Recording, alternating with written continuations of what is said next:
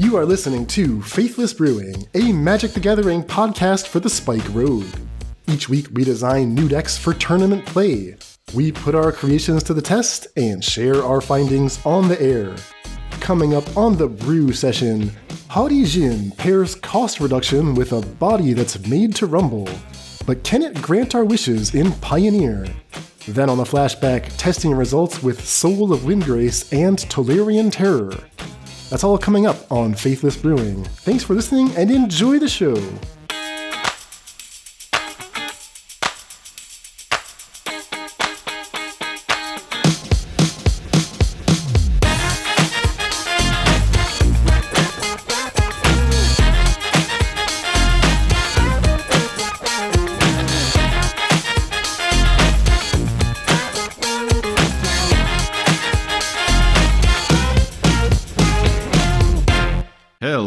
Welcome to Faithless Brewing. I am David Robertson, coming to you from the Twin Cities, and I am joined, as always, by the CEO of the Faithless Brewing podcast.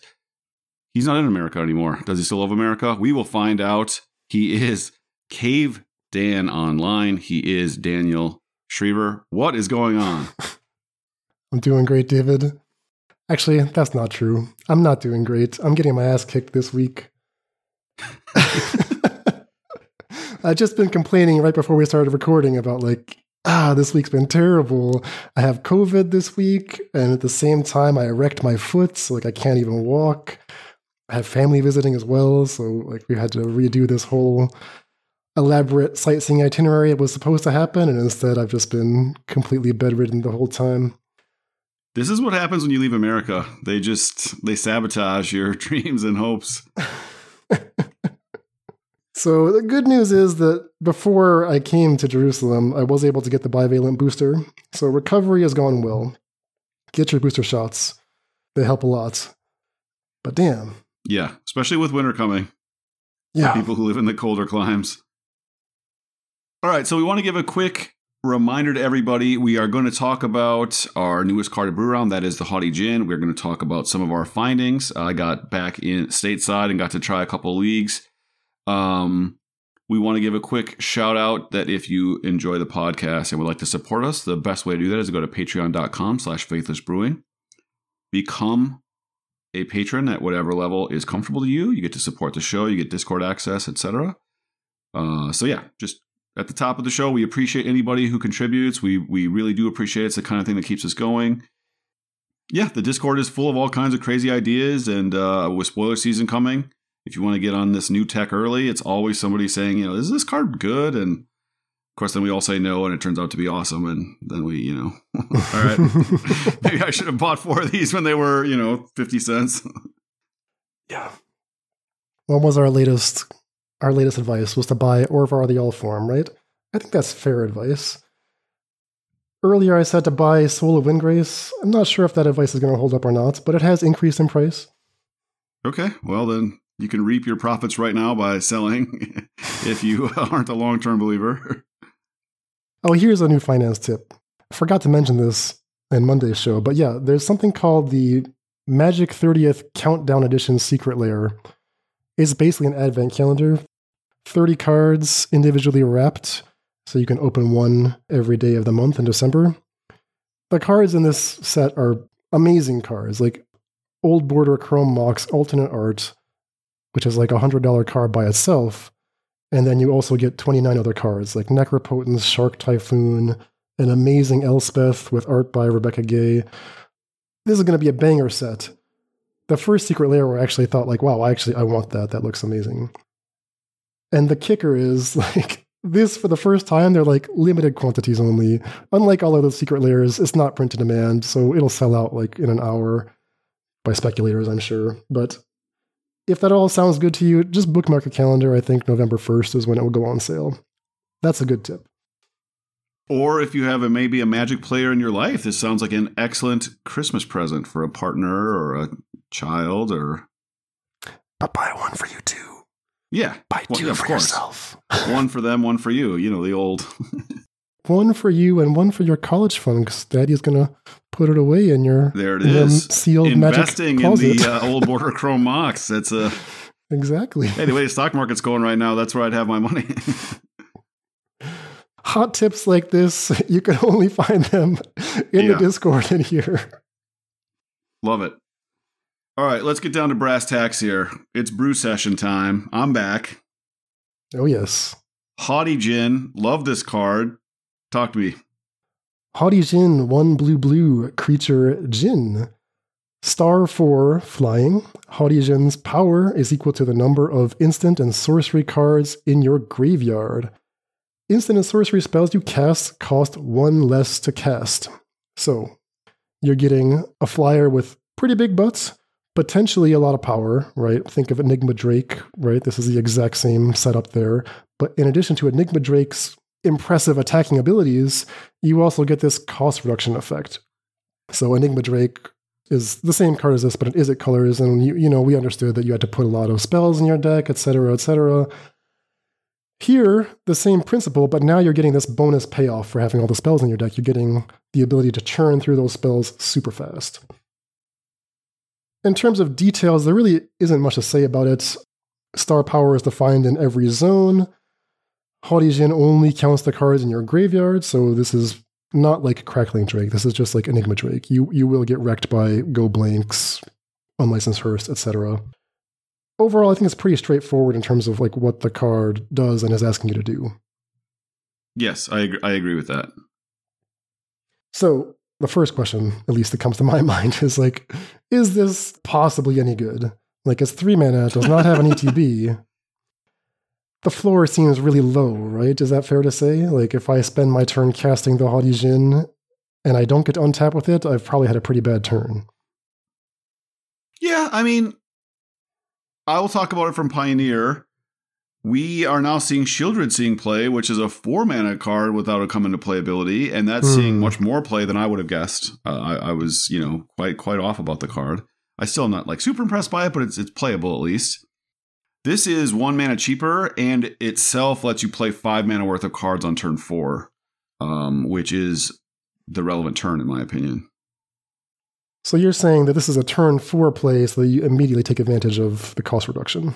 That's my goal. So the first deck I'm going to talk about plays this and Crackling Drake. So that means your turn 4 is always one of those cards if you think about it that way. You either play Crackling Drake on 4, where you get your card back right away, and they have to kill it probably, right? Crackling Drake's going to have 4 or 5 power, even if they've got their active artifact and they've discard 2 and all this stuff. This is a threat they have to answer. It's much more powerful than any 4-drop in any other mid-range list. And or this with Counterspell or some type of additional effect up. That's the plan. Okay. Before we get to the list, let me just throw a couple big picture questions at you. First up, the cost reduction, right? This is the new part of the card, the part that is not just Enigma Drake. Is that the big draw, or is that just a bonus? How much am I tailoring my deck, my selection of spells, around maximizing that? How many spells do I need to have in my deck that will actually get paid off by having Haughty Djinn in play? Because I don't think I can count on having the Djinn in play, since it doesn't protect itself. No, exactly. I think you don't want to make a deck, like, I'm going to recommend always playing like Consider, right? So I think there were, for a brief time in Standard, right, you had the an X4 Drake that didn't draw a card, right? It was just 1 red-blue with this text. And you also had a Goblin Electromancer, a card you reference as a 2-mana cost reducer. And they were both in the same deck. And this is those cards like melded together, right? So I think you want to have some spells.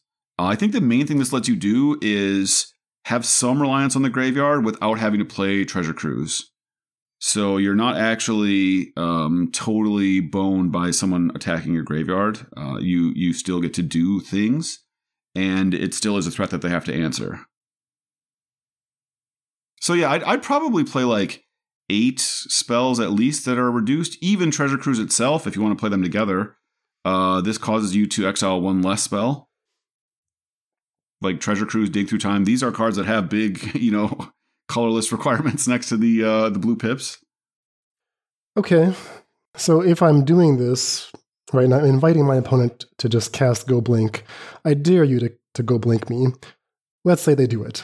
let's say they're courageous. They're not scared. They just slam the Go Blank, and my Haughty Djinn is wiped out, back to 0 power. Nothing in my graveyard. My Treasure Cruise costs 7 again. Am I going to get enough from just the cost reduction on this Djinn, or do I need to actually have it be a powerful attacker? Well, I think hopefully the cost reduction is helping you rebuild, and I think the fact that they did this and they didn't actually kill your creature, we don't think of Go Blank as a good way to get rid of Tarmogoyf, right? You don't play like Graveyard Rest in Peace as a card, but that's not how we fought for Tarmogoyfs, right? If you don't have a lot of other graveyard synergy in your entire deck, do you bring in for Rest in Peace against Jund?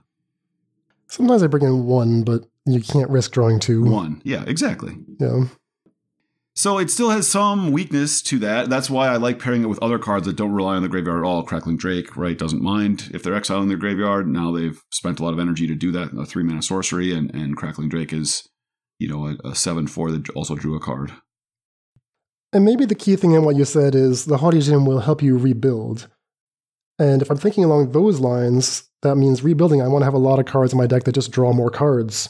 And Haughty Djinn really, really helps you with that. Like, card draw can feed on itself, right? You can really get a lot of momentum going if you have, like, that first spell to get you started. At a certain point, you'll just be gated by mana, and Haughty Djinn will really unlock you in that scenario. Yeah, that's the hope, right? No one's really playing this card, so have they tried it and not liked it? What we've seen is people are really reticent to try new cards, and so I'm hoping we find something here that's a little intriguing. All right, second big picture question. Haughty Djinn tells me to play a lot of instants and sorceries, but I do need to kill the opponent. The Djinn is suggesting that it can do that for me, but I'm guessing I'll need other creatures.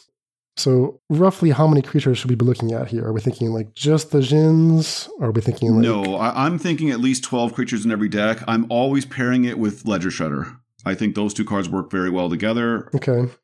Ledger Shredder helps loot away cards that don't matter. It also is another flyer. We're going to play cards where flying matters. Lofty Denial and Winged Words are cards that I highlighted when Djinn was spoiled. I think in the spoiler I mentioned them.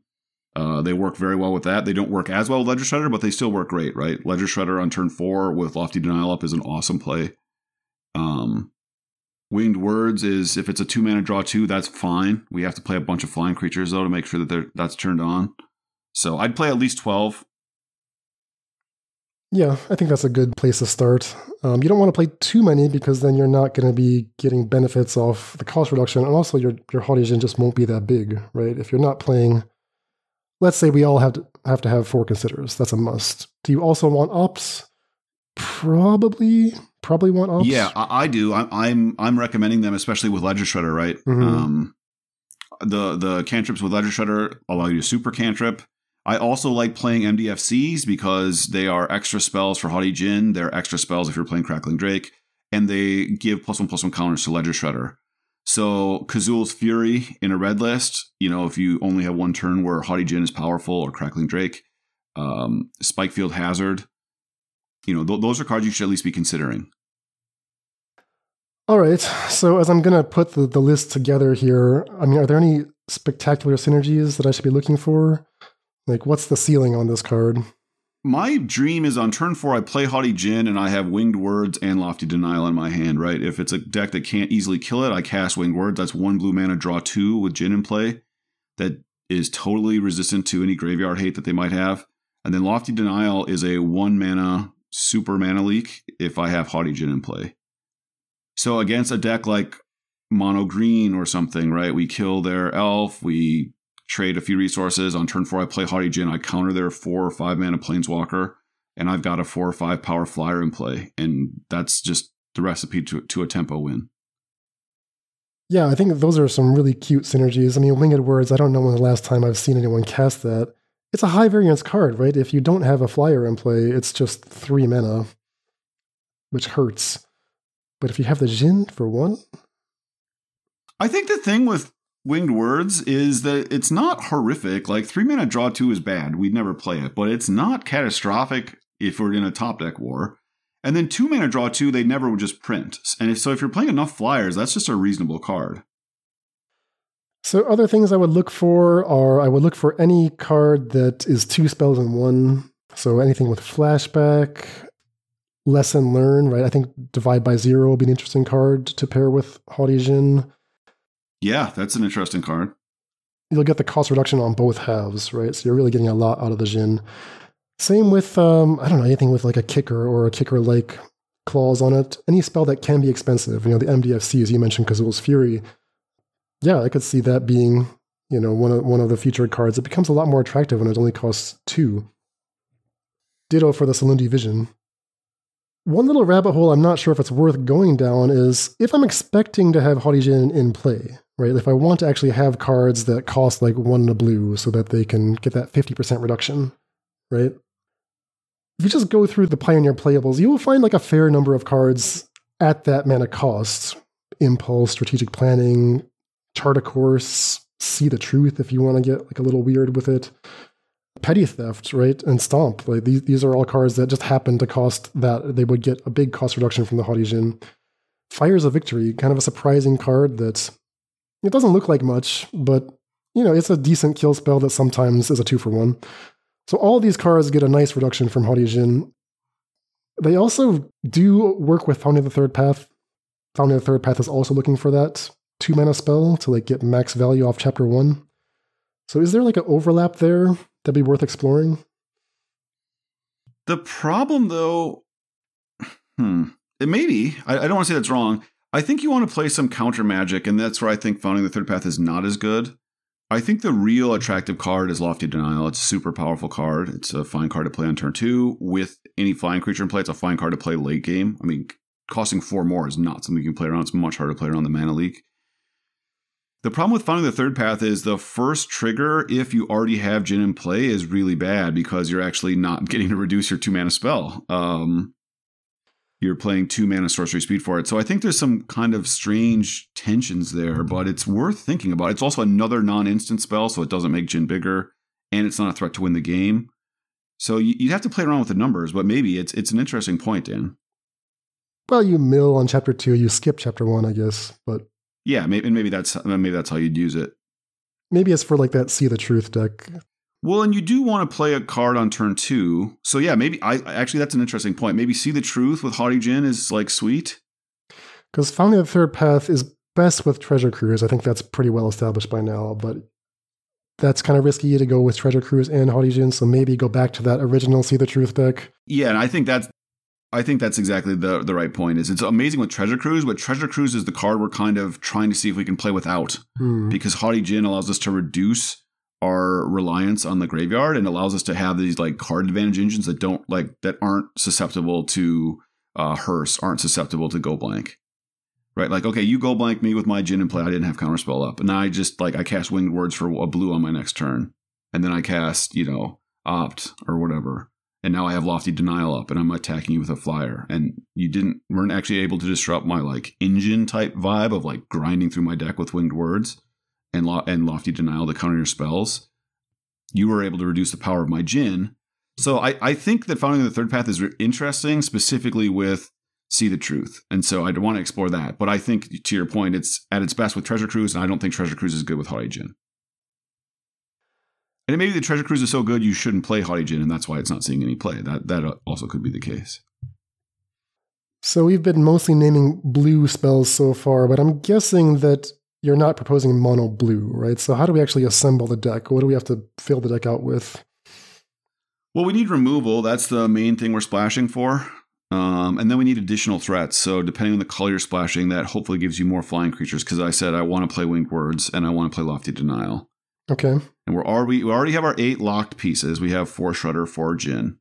And so depending on what white, green, black, or red provide to you, then that's how you can go from there. Should we start with red? Yeah, so I had some success with a list that was playing Fable, your favorite card, along with the X3 Chicky who draws a card whenever you discard.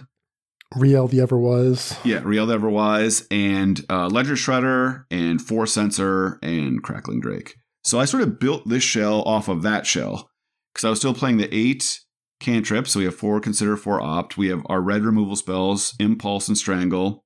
Not playing any direct damage. Impulse is important because it kills Greasefang. I have a Spikefield Hazard and a Kazul's Fury, cards that are instants to discard to Shredder. Also, Kazul's Fury, very good in a deck where we're playing 4 Haughty Djinn, 4 Crackling Drake. So our threats are 4 Crackling Drake, 4 Haughty Djinn, 4 Ledger Shredder, 2 Sprite Dragon. And then 4 Winged Words, 4 Lofty Denial. I think those are the cards that you really get paid off for the most with reduction. And then 21 lands, some number of Otawara, so Kenzin, Hall of Storm Giants, Den of Bugbear. So most of these cards here are proven cards in the Izzet shell, but Winged Words and Lofty Denial are the ones that, they stand out. I don't want to call them knuckleheads, but they're not staples. I do wonder, is Winged Words just less reliable than Chart a Course? They can both draw 2, assuming the Djinn is in play. So is Chart a Course just like a safer card?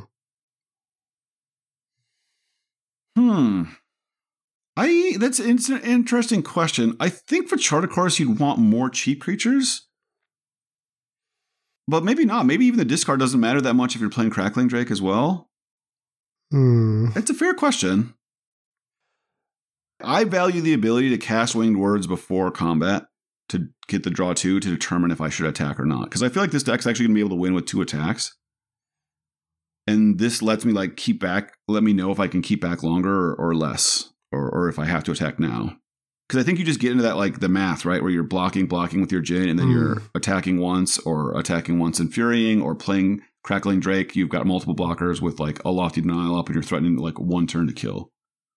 Because I was finding a lot with Fable that you were getting them down to 7, 8. You just needed that 1 extra attack, basically. Yeah. Yeah, I guess blocking is actually pretty important these days. It's very important. You don't want to force yourself to attack to get your 2 for 1. Would you consider playing more copies of Kazul's Fury? There have been I won't call them Splinter Twin exactly, but Splinter Fling, Crackling Drake, Kazul's Fury decks where that's the main way to win. You just stall, eventually resolve Crackling Drake and Fury it at the opponent for 18 damage at once. Yeah, no, I think Fury is great. I started with a split here. The 1-mana removal spells are really important against mono green, but they're not that important anywhere else. I would not actually hate cutting the Sprite Dragons and playing extra Furies and just being a bigger deck. Yeah, that makes sense. Because 12 Flyers is kind of enough, honestly, I feel like. I don't think 12 Flyers is too few. Mm-hmm. Last question. I know that on principle we're not playing Treasure Cruise, but are you sure we shouldn't just put 1 or 2 in? Or Dig Through Time if you prefer. You have everything else. You got Considers, Opts, plenty of spells. Yeah, I've kicked around. Some of my lists have 1. You see I had 1 in my original list. I don't have 1 in this one. I don't know. I've liked sometimes having the 1. I'd have to play it. I just haven't played with Djinn enough to know. Is Treasure Cruise actually just fine with Djinn even in play? You just cast it for 6, you leave some instant sorceries. It itself becomes an instant sorcery, and then the 3 cards you draw help you replenish. Maybe 1 or 2, or maybe multiple are totally fine. Maybe it's you get a bonus attack with Haughty Djinn, but you're actually just going to use Crackling Drake, where there it doesn't matter if you delved or not. Yeah. Distract them with the Djinn. Yeah, I'll have to monkey around with it. I mean, I think Sprite Dragon is by far the weakest card here. And so that's the card I'm looking to cut. Mm-hmm.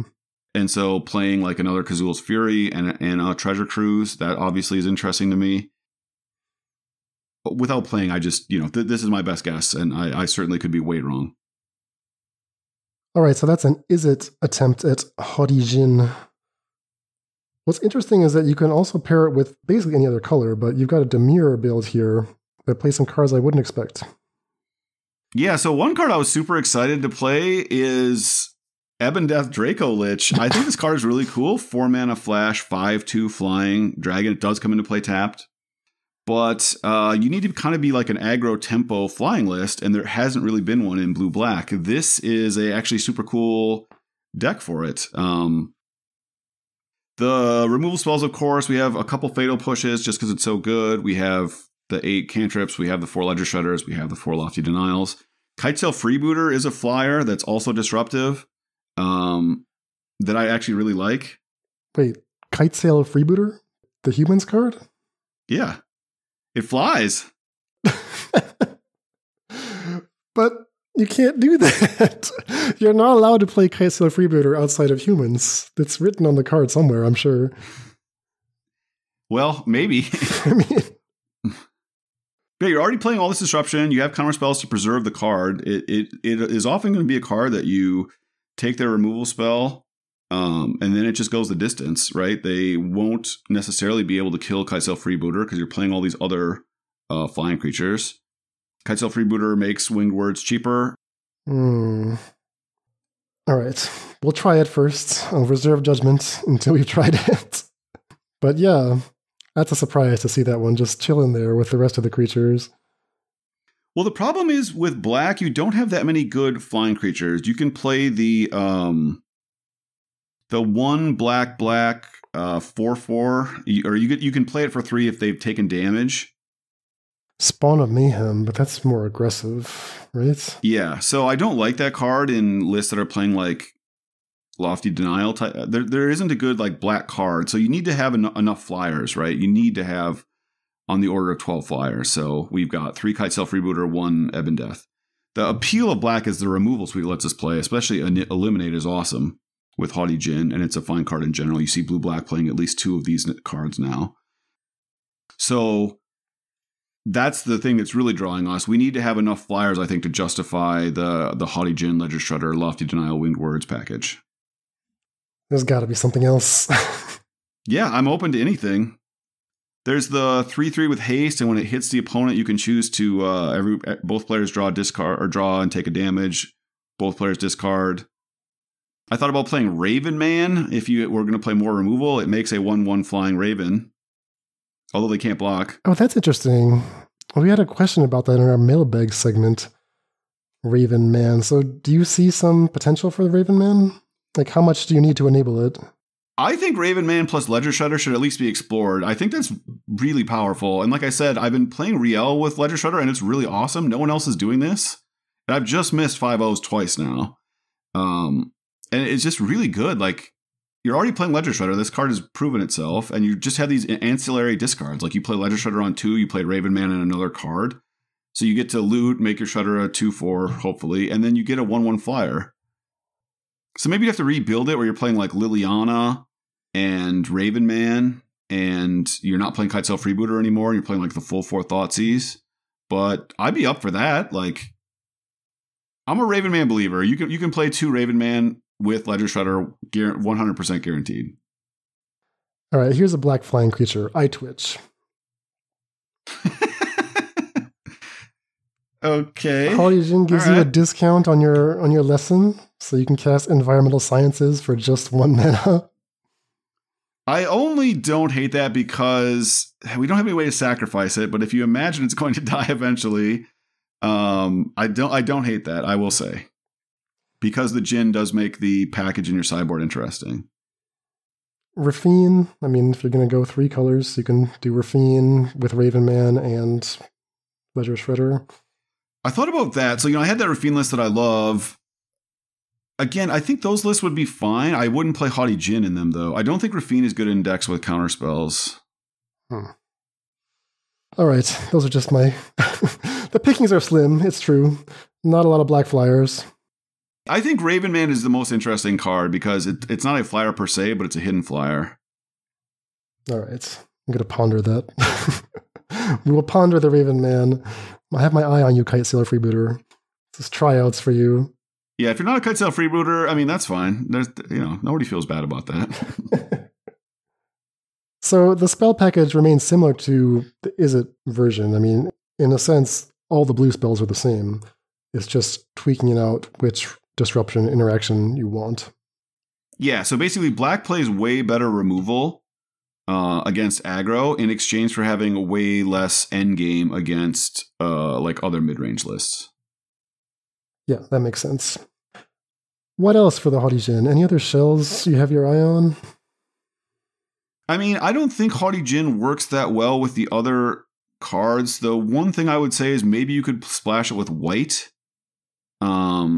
Because white does have some interesting spells. You know, the white XXL spell, it has the 1 white, destroy target creature or planeswalker, and the opponent gets to investigate. Mm-hmm. And then white-blue obviously plays well with counter spells. The problem is, okay, what are your white flying creatures? A card I was thinking about was maybe Sarah Paragon, because it lets you buy back your Djinn on the following turn. Like, okay. That's something. There's a white flash dragon that we laughed at and then someone 5-0'd with. It's like a spirit dragon for 3 and a white. I mean, maybe the answer is we're just supposed to play more blue flying creatures. Like, what about Spectral Sailor? What about a mono blue deck? Yeah, I mean, do you think Spectral Sailor is good if there's no spirit synergies? Like, do you just think it's a playable card? No, but sometimes you're trying to do something else, like stick a Curious Obsession on it or resolve Winged Words, and it just needs to be that 1/1 flyer. You know, if Phoenix Chick were in mono blue, I would play that instead. Oh, yeah. Oh, are you kidding me? But we don't, so we're going to play the Spectral Sailor instead. The other thing I was kind of interested in is if you could make like a green-blue list with a bunch of like pump spells, and you play the 2 mana, 2/1 flyer that like copy spells that target another flying creature. Or that target another creature. It's the new card in the set. Yeah, Ivy, the Spell Thief. Ivy, yeah. That's kind of interesting. And then you could maybe play like, I don't know what your spells would be. I don't even know if they'd like actually be reduced by the Djinn, but yeah, it's interesting. I was thinking like the Growth Spiral with Kicker, Journey of something. Yeah. And you could play Nightpeck Ambusher if you wanted. You could play like a blue-green flash-ish kind of deck. I don't know if you want to play the Djinn there, but I think you would get cost reduction on a lot of your spells. Yeah, I mean, obviously, you know, like you say, the dream would be to just play a deck that's playing all 2 mana spells. And then if you always have the Djinn in play, your deck is way overpowered. But I just feel like you have to make a lot of adjustments to the fact that you don't always have your Djinn in play. And so you don't want to be overloaded with 2 mana spells. If you're playing a bunch of 1 mana spells, then that starts to like narrow your decision tree as to what's good, right? We know 1 mana instants and sorceries are good with Thing in the Ice. We know 1 mana instants and sorceries are good with, you know, a more restrictive set of cards, Ledger Shredder, the Sprite Dragon, et cetera, et cetera.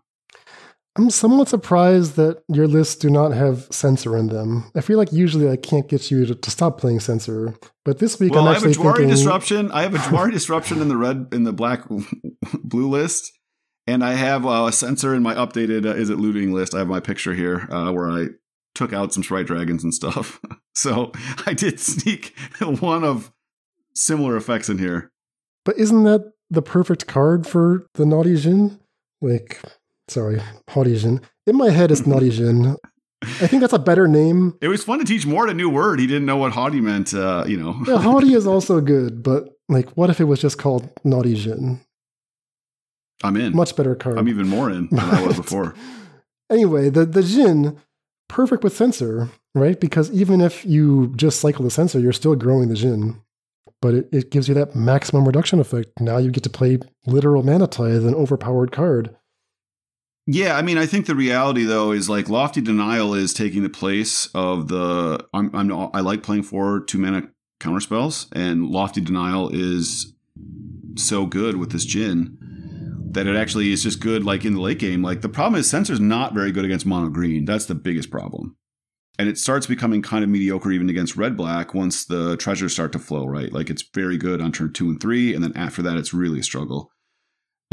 Lofty Denial is always good. It's just straight up counter spell against red black. They never have extra mana, right? It's 1 blue, just counter any spell. It's just insane. So yeah, maybe Censor is better than I think, which is saying something because I'm almost the biggest Censor fan. I did win the war on blue white. They were all moving to Urian. No one was playing Censor, and then it's like they all started to lose, and then they all had to start playing 4 Censor again, which I always said they had to, and abandon Urian. And here we are. You're welcome, blue white people. I was 7 months ahead of the best players in the world. They had no idea what they're talking about. They came back to home. The chickens came home to roost. All right, 4 Censor. It's going in. Let's do it. Oh, God. 4 Censor, 4 Lofty Denial. So if I test a Naughty Djinn deck A Haughty Djinn deck, geez. If I test a Haughty Djinn deck, I think I want to try the Divide by Zero plan. Now, I don't have a firm direction. I don't have a North Star guiding me, but there are a good 20 or so decks that have 5-0'd with 4 Divide by Zero, and then your spell package, or rather your lesson package, is just pretty basic. It's 1 Environmental Sciences, 1 Teachings of the Archaics, 1 Mascot Exhibition. Nothing fancy at all. Like there's no tricks here. You're just getting value off Divide by Zero, and that's good enough. And that has been good enough without any kind of cost reduction or anything. It's just like we're playing Divide by Zero. These decks are not even playing Leer all the time. What if like that's actually just like a powerful shell to explore? So I kind of just want to try something like that. I will probably start with something that uses Crackling Drake and Kazul's Fury as like my finisher. But maybe I'll just put Haughty Djinn into the slot that used to go to like Thing of the Ice. Yeah, I think that's actually very reasonable. The reason I haven't liked that package in the past is because it is so clunky. 3 mana conditional counterspell is wildly unplayable in the format, but it is a lot more interesting if it's 2 mana conditional counterspell and it draws a card that only costs 2 mana to maybe draw 2. And it's not just counterspell. I mean, it bounces that goblin token, bounces some other thing. Well, and especially because the reason I'm most attracted to it is the fail case is paying 3, but I don't mind doing that because I just described that I want to play Haughty Djinn on 4 or Crackling Drake on 4. Mm. That means I have a whole spot on 3 that I don't mind if I'm not Ledger Shredder considering or leaving up Lofty Denial. I have an actual slot in my natural curve. You know, you hear me talk about turn 1, turn 2, turn 3, turn 4 a lot. This fits naturally into what I want to do. Like turn 3, leave mana up if I don't want to play Haughty Djinn removal, counter your spell. Draw my lesson, play Haughty Djinn, cast my free spell, gain 2 life, get a basic land if I want, or leave up Lofty Denial, Winged Words, etc. Like that just feels like a very natural curve. So I'm not as opposed to it as I normally am. As you know, I'm a little reticent to play these super clunky cards that are eventually good. That package is very good against Red Black, which you seem to have problems with. So maybe that's what you need to go way bigger. Perhaps I do. And you can just imagine the slots, right? Sprite Dragon isn't very good. Cut those 2. You don't like Censor. That's already 3 of your 4 slots. You find, cut one more thing, replace your Spikefield Hazard with a Kazul's Fury, maybe like cut a Winged Words for your 4th card that learns, and you've kind of got like a shell right there. All right, so those are some ideas for the Haughty Djinn. We will put them to the test this week and report back on our findings next time. Speaking of which, we do have some follow-ups to do on decks we've played. We're going to be sticking with Pioneer. I don't think there's much potential for the Haughty Djinn in Modern. You would agree on that, right? No, I don't think so. I don't think so either. Just due diligence. Want to make sure we say that out loud. Yeah. But yeah, so Pioneer for the Haughty Djinn, and it turns out the decks we tested this week were also in Pioneer. David, why don't we start with you? So a few weeks back, we identified Soul of Windgrace as a card that looked like it should be good enough, right? And actually around that time, people were starting to put it into more of their lists. Seemed to be succeeding, in some measure, right? I played probably 3 different Soul of Windgrace decks. Talked about them a couple weeks ago. David, I tried one of your 2 lists in Pioneer. I tried the one with Fires of Invention and Shigeki Jukai Visionary, but I did not get the chance to try your second concept.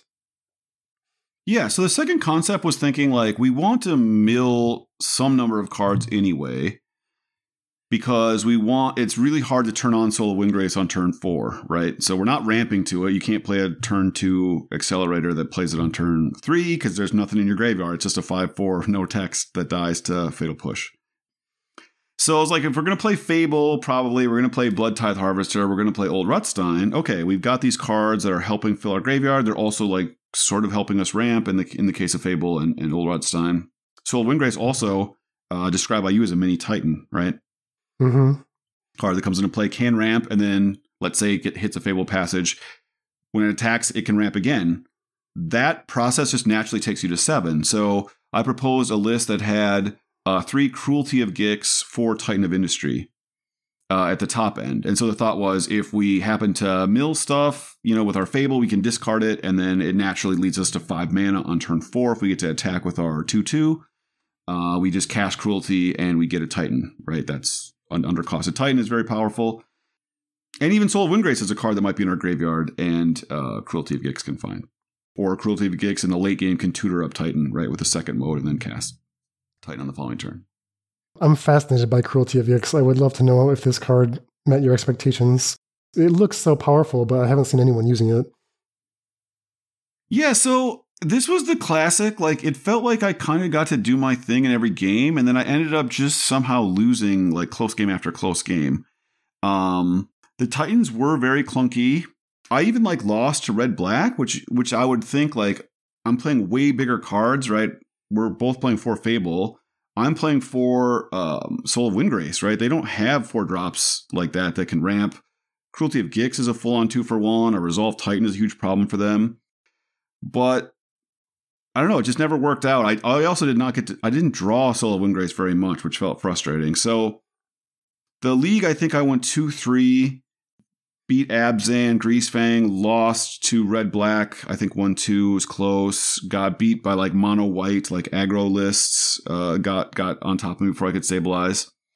So then I thought like maybe the list was too clunky, so I added 2 Graveyard Trespasser, I cut some Titans, and just thinking like maybe I'll just tutor for the Titan with Cruelty, and then I can loot it away if it's in my hand, or like cast it the following turn, and then played another league and had almost identical results again. So I'm not really sure what I learned. I learned that Soul of Windgrace is really not hard to provide value on turn 4.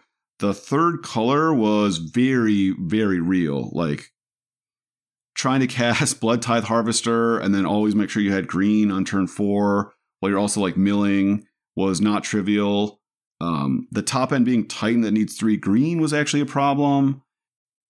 Cruelty of Gix was sometimes super sweet, sometimes it wasn't. Yeah, the whole deck just felt a little clunkier than it should have. And I don't know if it's fixable. Maybe I just don't have the right cards in here. The theory just makes a lot of sense to me, but the main problem I think was I resolved Soul of Windgrace multiple times, and just like ramping, putting another land into play, just doesn't do very much. It certainly does not draw a card. It's much worse than that. That matches, broadly speaking, our findings when we tested this a couple of weeks back. Specific questions. How often did you activate Soul of Windgrace's abilities, like discarding lands? And like on average, how many lands did you have in your hand available for that? Like when Soul of Windgrace resolved?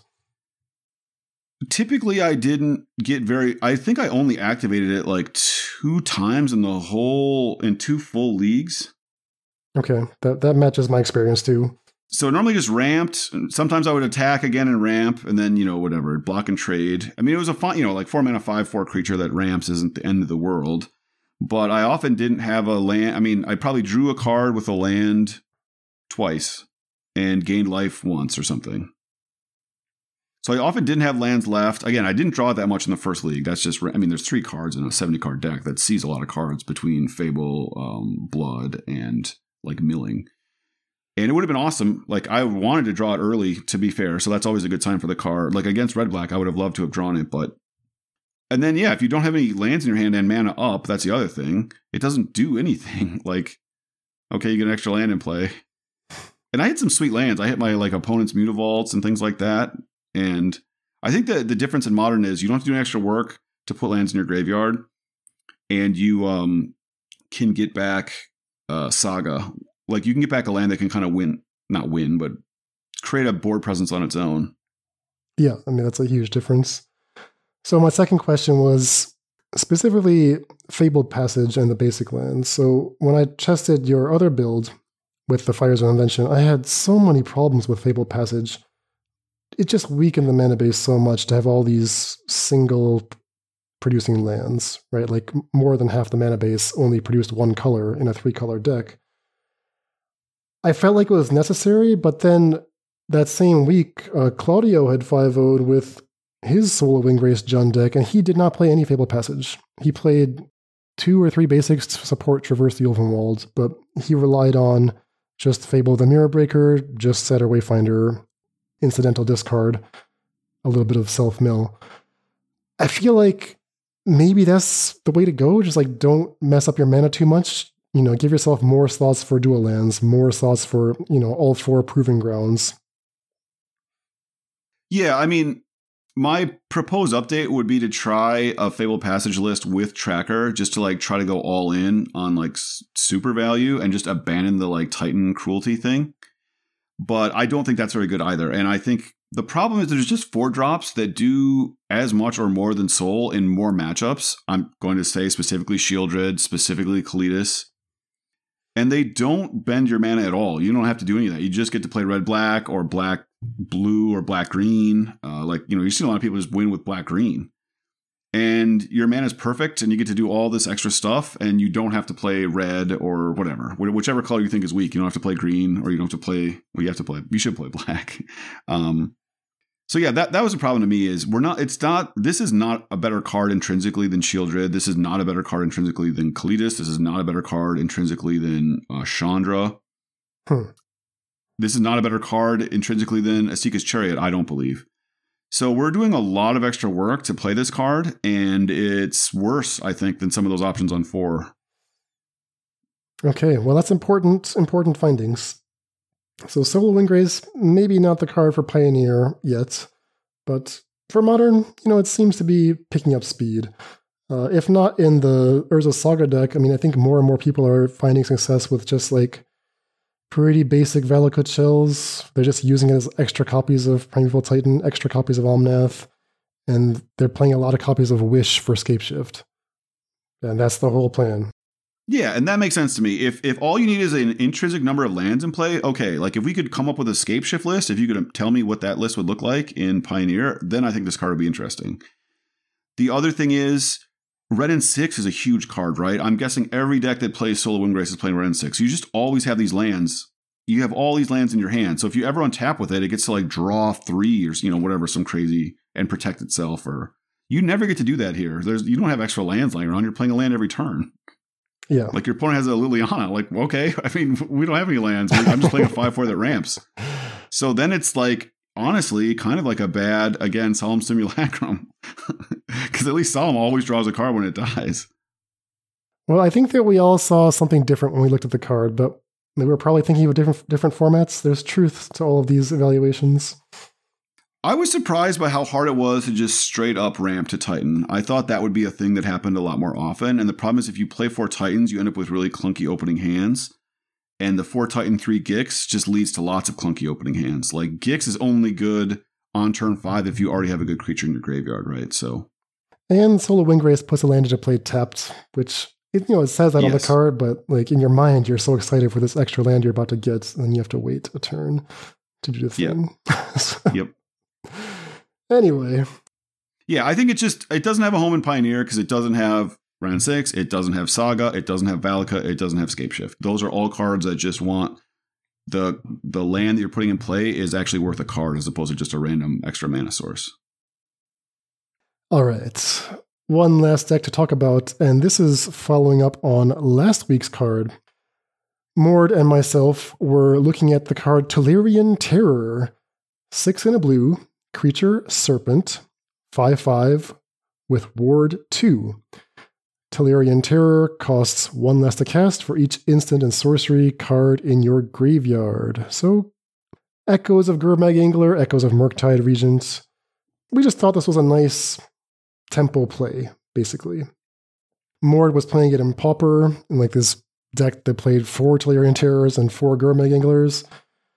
That deck had a great weekend. It got first and second in the Pauper Challenge after we recorded that show, so this seems to be like a top-tier deck in Pauper. Does that translate to the higher-powered formats? Well, I don't know if you consider Pioneer a higher-powered format than Pauper or not. But I don't think I do. It'd be interesting to run the decks against each other. Does it translate to Modern? Well, we didn't test Modern. Okay, so I tested Pioneer. Yeah, I don't know if Pioneer is more powerful than Pauper or not. Probably not. All right, open question to our Discord. Dan's going to post a poll. All right, so I'm going to take my best Pioneer Tolarian Terror deck against your best Pauper Tolarian Terror deck. Who wins? That's going to be a slaughter. Don't they get to play Brainstorm? Oh, yes. It's got to be Pauper by a mile, right? They get Thought Scour, Mental Note, Brainstorm. Yeah, we're playing Ops out here. That game. But yeah, I mean, there's no Go Blanks in Pauper, so it's a whole different thing. Yes. Anyway, the deck I decided to test was actually not one that we designed, but this popped up in the 5.0s this week, and it just looked like the quintessential Faithless Brewing deck. Dimir Midrange. Just a pile of mid-range stuff. A whole bunch of Graveyard Trespassers, full 4 main deck. Mord was angry that someone was playing 1 on the sideboard. Okay, instead of 1 on the sideboard, let's play all 4 Trespassers main deck, all 4 Tolarian Terrors main deck, sure, and just assume that wins the game. Now, there's more stuff here, right? There's also some Planeswalkers. There's 3 Lily of the Veil, 2 Lily Last Hope, 1 Tenacious Underdog, a couple creature lands, and then a bunch of miscellaneous spells. Thoughtseize, Push, Consider, Opt, 4 Censors. This is a Faithless Brewing deck. It's got 4 Censors in it.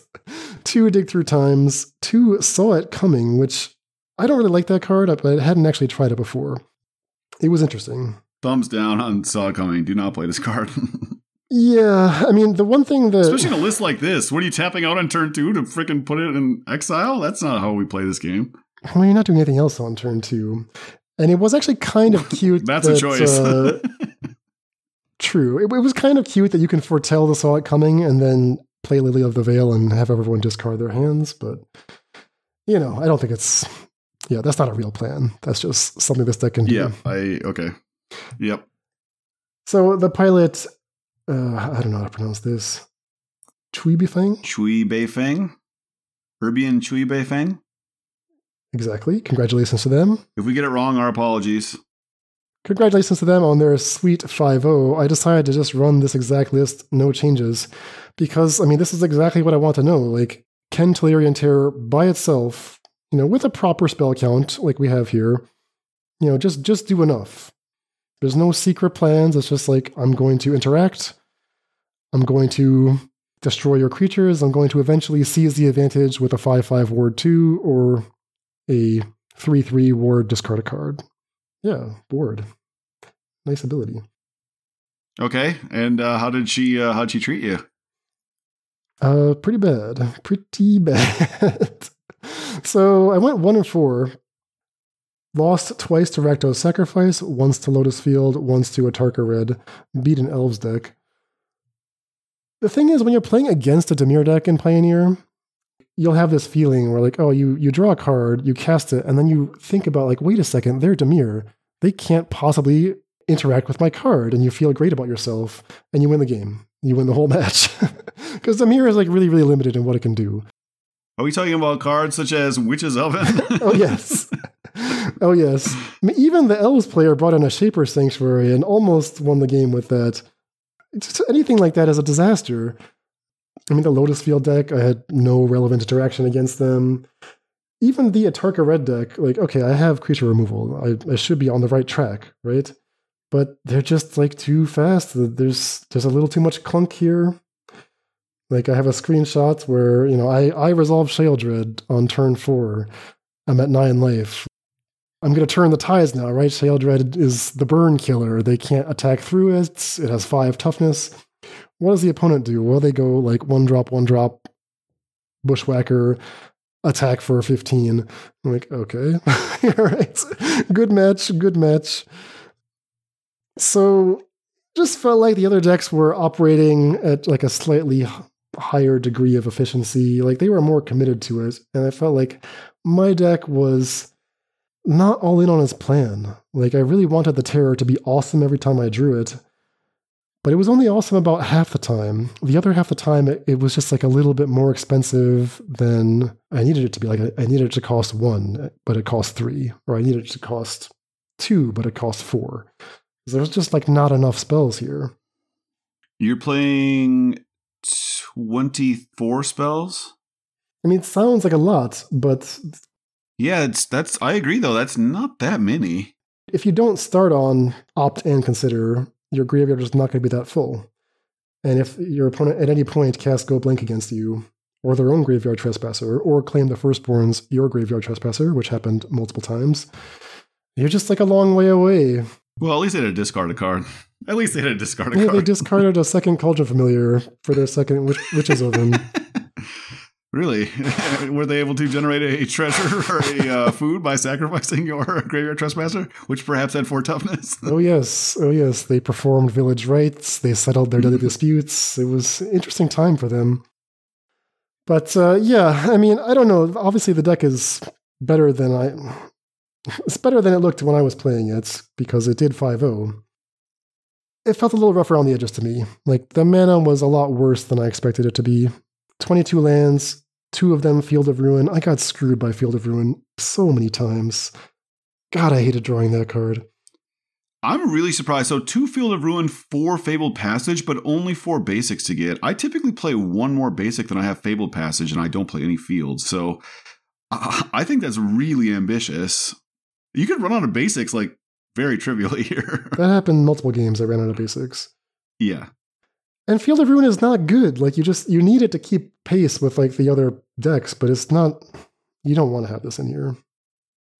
What about? I kind of like the idea though that Liliana of the Last Hope can -2 put extra like spells in your graveyard and then like get back a terror and play it for cheap. Did that ever happen? This is a total Faithless Brewing deck though. 4 Censor, 4 Graveyard Trespasser. 4 of our card of the week. It happened to be Tolarian Terror, so this person fell right into our trap. And then 3 Siphon Insight in the sideboard, probably quote for the grindy matchup. Like, what the hell is that's a classic me move. I love that. That's what sold me on the deck. What's that even good against? What are you playing Siphon Insight against? Because I've been crying out to play this card. Is that just like your control matchup? You just like try to 2-for-1? Like that's your think twice? I think so. I mean, there's no Mystical Dispute here. I brought it in against Lotus Field because I did not have any Mystical Disputes to bring in, so I brought in Siphon Insight instead. How'd that go? I stole their Mystical Dispute, and I still lost 0-2. Yeah. Yeah. I kind of like the build of this deck. I'm not surprised they 5-0'd. But yeah, if you let me fix the mana and tool around with some of the choices, it feels like there's something there. Did it feel like there was occasional like runs where you were doing cool, powerful stuff? Like, how did Terror feel when you cast it? The times it felt powerful were when I cast like 2 Terrors on turn 4. That happened twice. Graveyard Trespasser is fair. It's good, but it's fair. So you really need to have some card that feels like, oh, I'm cheating when I resolve this. And Tolarian Terror can be that card. This deck was not committed to it enough. Like, I almost want to go full Pauper and do like 4 Terror, 4 Gurmag Angler, a lot more self-mill, and just like more spells. Like, it needs Expressive Iteration, that kind of card.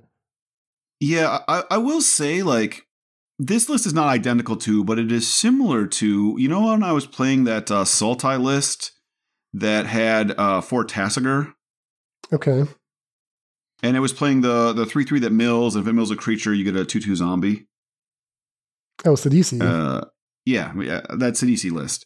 So, you know, I think I 4-1, and then I played it again, of course, after I was saying, oh, this deck is actually pretty playable. I think I like 05 or something. I felt so bad I recommended it to hopefully our Discord just ignored me as a psycho and never did it. But the thing that kept happening is I would resolve Tasigur, like, super efficient, you know, 1 mana play on turn 3 or whatever, and I'd cast, Abrupt Decay. And then my opponent just would not give a shit about a 4/5 for 1 mana. They just did not care at all. And I think that's the problem I would have with Terror. That's what I'm most curious about, is like, is a 1 mana 5/5 on turn 4 that leaves some mana up? Is that actually that good? That's the question to be asking. Well, 1 is not enough. I mean, you need multiple in play to have a serious clock. It was not significantly better than the games where I just like happened to draw the 1 Tenacious Underdog on turn 2. Like, it was functionally the same. Like, drawing the underdog, playing it on turn 2, and then, you know, having something in play while leaving my mana up every turn. It felt the same. Yeah, I mean, my instinct would be to play the 1/3 that loots when you cast your second spell and just like cut the digs, cut some of the Liliana type stuff. You don't really need the Trespasser. Just try to win with those guys. Like, let's get serious here. Yeah, I mean, this deck was heavy on 3s. We could definitely get a lot leaner. So, those are just some very preliminary results with Tolarian Terror in the weakest format, Pioneer. Weaker even than Pauper. That settles it. It's clearly worse, but I still think it's an interesting card, and I'm going to keep tinkering with it. Have people been trying it all in Modern? Has anyone 5-0'd with it? Yeah, the Grixis Death Shadow deck that no longer has Death Shadow because it is playing Tolarian Terror instead. We talked about that last week. Same lists, different pilot, but the same list was in the 5-0s again this week. It's 5-0'd at least 4 times on 4 deck dumps. Interesting. One player did also 5-0 with Tolarian Terror in an Izzet Prowess deck, just as a one-of. How many spells are they playing? In Izzet Prowess? Or in the Shadowless Shadow? They're playing Grixis, so they're playing Expressive Iteration, right? Yeah, it's basically Grixis Death Shadow. So it's 2 Kroxas, 4 Ledger Shredders, 4 Ragavans, 4 Dragon's Rage Channeler, 3 Tolarian Terror, 4 Mitchell's Bauble, and everything else is a spell. I don't know if we can do the math in our heads. That's probably 20 spells. Okay. Huh. But yeah, it's because of Expressive Iteration that you're never out of gas. And of course, Bauble and Ledger Shredder, you're always flushing things to do. I think that blue-black deck should start playing Drown the Loch and Pioneer again. That's like one of my hotter takes, especially if you're going to play 4 Thoughtseize and all this removal. I think Drown and the Loch is like a 1 or 2 of. Like, Phoenix is not everywhere. You're not going to play against it very often. And red-black, it's just going to turn into Counterspell / Terminate. It's going to be really good against them. Eventually.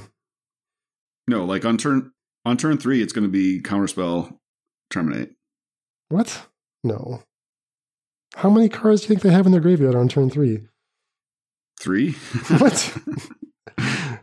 Well, they've resolved Fable, your favorite card. They've discarded a card or 2. They've cast Thoughtseize or whatever. Yeah, that's like turn 6, right? Oh, we're not getting to turn 6. I'm resolving multiple Tolarian Terrors and just going to town on them. Okay. Well, yeah, I mean, I'm willing to try it. I think we can definitely go back to the drawing board with this deck.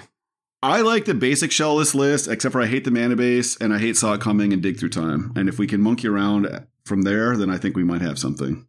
All right. I accept the challenge. Yes. All right. We'll leave it there for now. Got a bunch of projects ongoing, so we'll be checking in on these cards as we get more results coming in. Until next week, we will have to see what a little Jin can say about this crazy old Pioneer world. That naughty, haughty Jin. That naughty, naughty Jin. All right. Take care, David. All right. Take care. Deck lists for this episode can be found at our homepage, faithlessbrewing.com. And tune in next time for our testing results, plus a look at Modern after Yorion. Support for this podcast is provided by brewers like you. Join the Faithless family and help support the show at patreon.com/faithlessbrewing for Discord access, bonus content, and more. That's all for today. Stay safe, and we'll see you next time.